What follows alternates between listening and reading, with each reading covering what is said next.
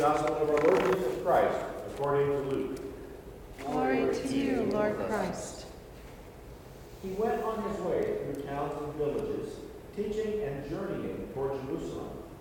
And someone said to him, Lord, will those who are saved be few? And he said to them, strive to enter through the narrow door, for many, I tell you, will seek to enter and will not be able. When once the master of the house has risen and shut the door, and you begin to stand outside and to knock at the door, saying, Lord, open to us, then he will answer you, I do not know where you came from.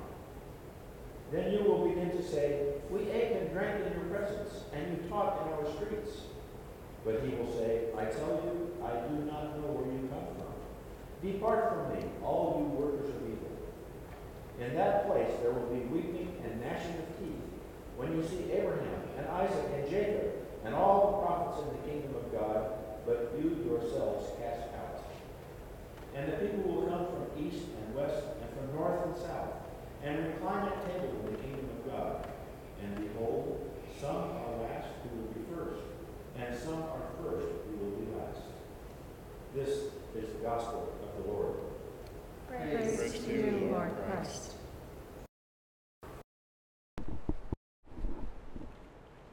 Please be seated.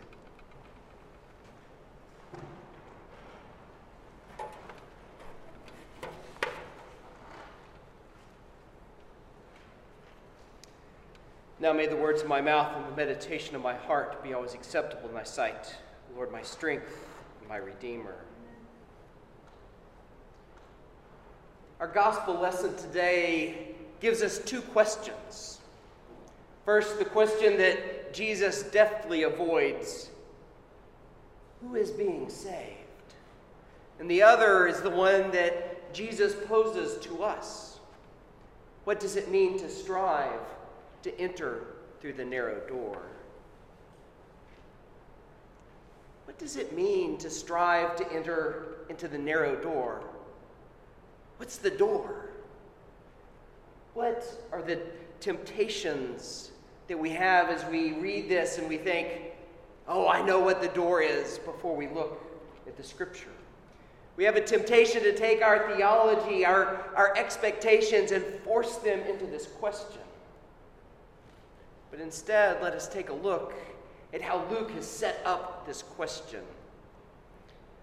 Our gospel starts with a reminder of where we are on this pilgrim journey. Luke writes, he went on through his way through the towns and the villages, teaching and journeying toward Jerusalem. Jesus has left this ministry in Galilee, this really kind of expected ministry as an itinerant preacher comes and there's healing and there's word from God and there's great joy and expectation. And he departs from that in this wilderness journey through Samaria to the unexpected way of the cross. We hear in Isaiah, he went to do his deed, and strange is his deed, and to work his work, and alien to us is that work. Why would the Son of God, the King of glory, submit himself to the cross? Last week, we heard Jesus admonishing the crowds for the inability to recognize him and to recognize the very answer to their prayers manifest in the Messiah that stood before him, to recognize the inbreaking kingdom of God. From that point to our lesson today, Jesus goes on to call the people to reconciliation. Don't go to the magistrate when you have a dispute with your brother. Settle it. Be at peace one with another. He calls the people to repentance. Turn away from what you are doing and turn to the kingdom. He goes into the synagogue, demonstrates the very power of God, healing a woman who has been crippled for 18 years. This miraculous healing, and the leaders of the synagogue say, why did you do that on the Sabbath? This is where we worship God, not see God work. This is the first part of the Lucan sandwich that we find ourselves in. We have the healing of the woman at the synagogue, and a few passages after this, we have the woman or the man with edema that is healed again on the Sabbath. And Jesus asks again this question: is it lawful? Is it right? Is it good to see people freed from bondage in the presence of God on the Sabbath? Immediately before this passage, Jesus tells two familiar parables of the kingdom, comparing the kingdom of God to a mustard seed that is small and that's planted and becomes a great bush that gives shelter to many birds, and to yeast that is mixed with dough until all the dough is leavened. And now we have Jesus teaching and proclaiming the kingdom in the towns and the villages as he goes about his way to Jerusalem. And a man comes up and he says, "Lord, will those who are saved be few?" Now, most often I really like the ESV translation that we use, but this is a place that they get it a little bit wrong. We're so ingrained in our own theology that we must say that, wow, the original text is wrong, so we fix it. The original text has it in the passive present rather than the passive future. Those who are being saved. Will those who are being saved be few? See, the kingdom of God is at work around us and among us. The kingdom of God doesn't await us at some later time. The kingdom of God is manifest in our midst. So this man recognizes this. He calls Jesus Lord. He gets it. He says, will those who are being saved be few? Now let's take a moment again to look at this word saved, because it's been over-theologized and over-futurized in our church context. We've made salvation something that happens once. It is only important when we die. But instead, the word that is used means healing and wholeness. Will those who are healed be few? Will those who are being healed and made whole be few or many? Will those who are being rescued is another way that we might see that. I don't know about you, but I've yet to meet someone who doesn't need healing. Particularly the guy I look at every morning in the mirror. It's not something, this salvation, this being saved, is an active and ongoing work of God. So this man comes up and says, will those who are being saved, Lord, I know you're the Messiah, will those who are being saved be few? Is it just going to be me and guys like me? Is it just going to be my particular sect? Or maybe even all the Judeans? It can't be all of Israel, including these Samaritans around us. See, Jesus is preaching to the Judeans. He's preaching to those within the circle. He's preaching to those who know that they're chosen, who have actually placed their hope not in God, but in their father Abraham. Jesus isn't talking, and this man, they aren't talking about the Gentiles. Those haven't even entered the equation yet.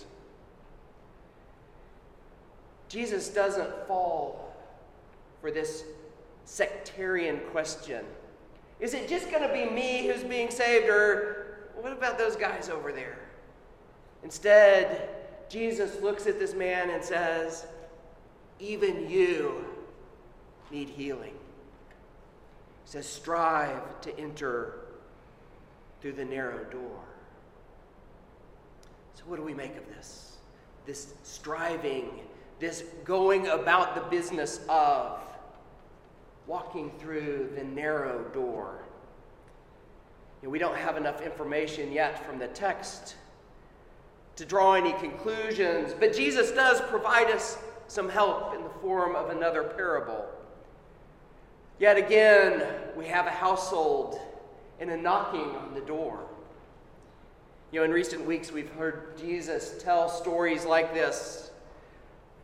The persistence in prayer, a man who comes and knocks on his neighbor's door at midnight, asking bread so he may maintain hospitality in the town.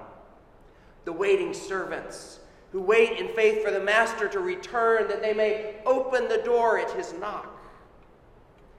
And now we have this glorious kingdom feast, the messianic feast of all those who are gathered together. And the people who are so confident that they'll be there are standing outside knocking.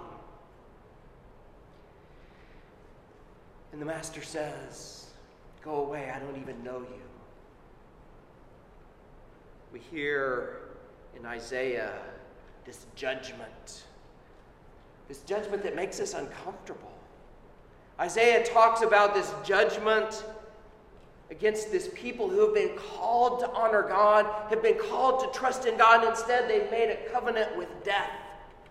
They've said, "No, life, we don't want to be engaged in life. We would rather be subject and slaves to death." We cannot be slaves to death and children of life. It's one of those impossibilities. We can't be both dead and alive. So those who Jesus comes and he says, "I am the way and the truth and the life," as they refuse Jesus, they maintain their covenant with death and are not known when they come to the feast that they've been expecting and praying for. They're the people who think they're in, not because of what they believe, not because of what they've done, but because of who their Father is. We are children of Abraham. We are the chosen ones. Of course we're in. Jesus says no. He says that the master will say, "I do not know where you come from." He basically says, "I don't even know who your Father is."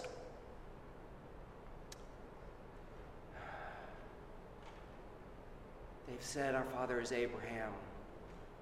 God has invited them to call him Father, and they have chosen not to. They're surprised when they don't enjoy the feast that their Father has invited them to. They say, "Hey, wait, we saw you. We saw you, we ate with you, we heard you teach, and we refused you. Please let us in." Jesus says to them, "I tell you, I do not even know where you come from. Depart from me, you workers of evil." We have on one hand Jesus commanding, strive to enter through the narrow door. And when we don't strive to enter through the narrow door, he says, if you're not striving to do the work of the kingdom of God, you are working evil.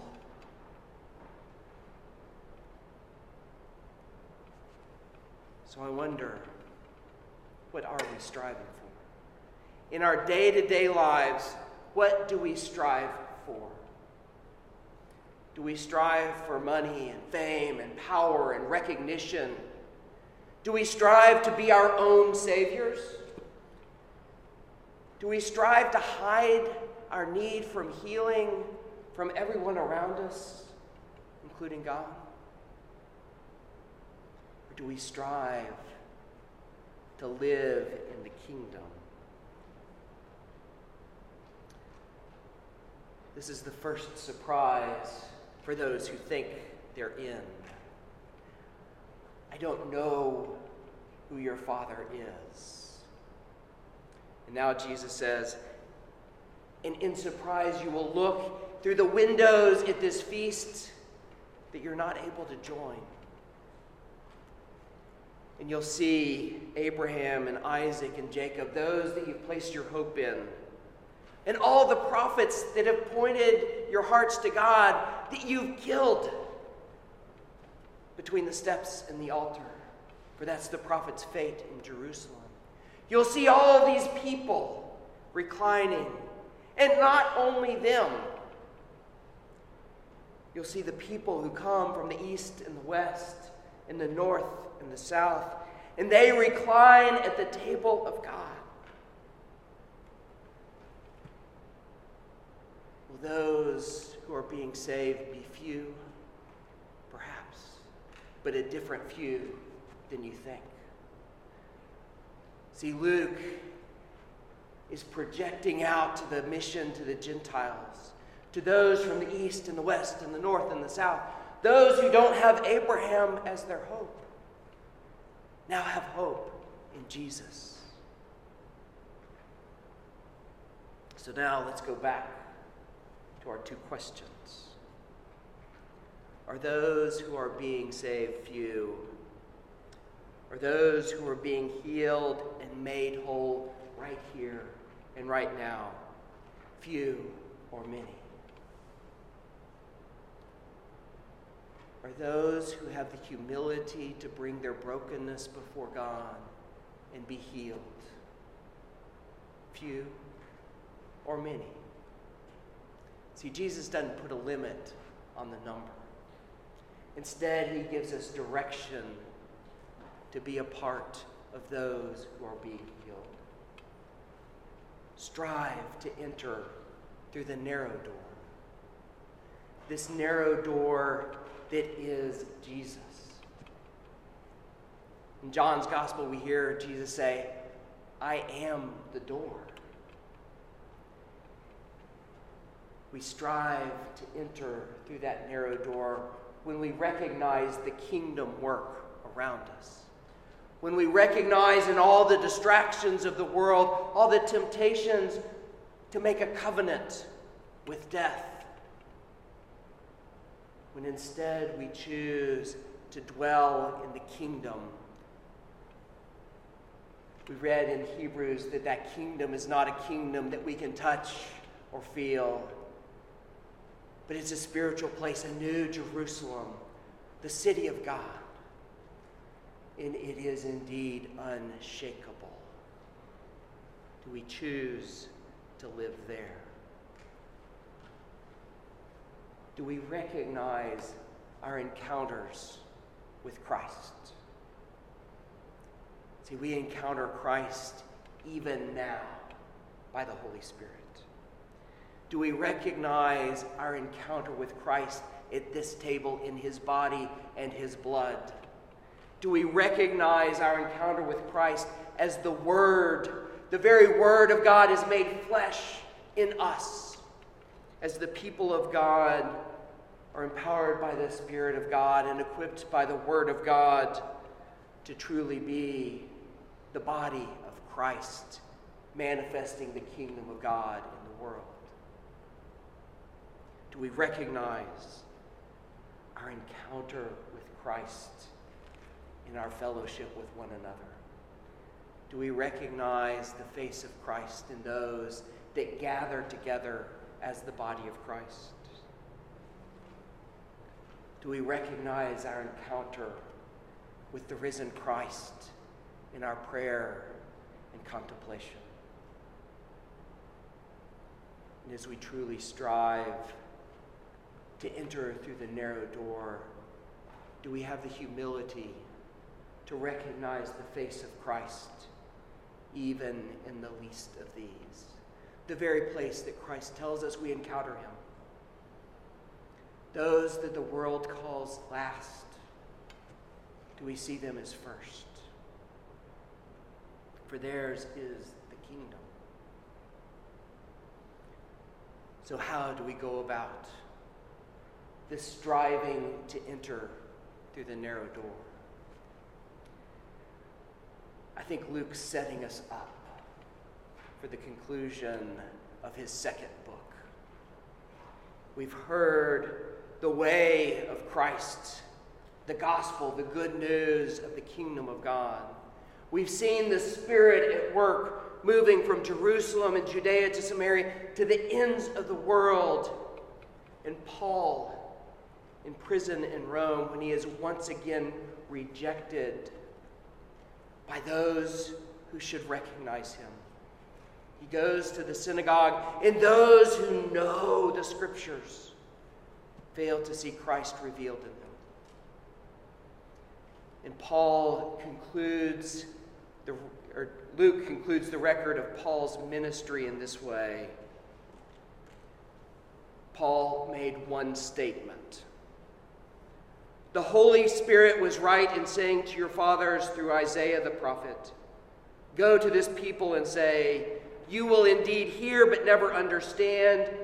You will indeed see but never perceive. For this people's heart has grown dull. With their ears they can barely hear, their eyes they have closed, lest they should see with their eyes and hear with their ears, and understand with their heart, and turn, and I would heal them. The narrow door, my friends, is a door that we strive to see. The invitation to enter that door is one that we stretch our ears to hear. But in the end, it is the humility of heart to turn our hearts away from the idolatry of the world, away from the lies and the distractions that lead us away from the kingdom of God. To turn our hearts to God and allow God to heal our very hearts. May we do this and strive to enter through that narrow door. In the name of the Father, and the Son, and the Holy Spirit.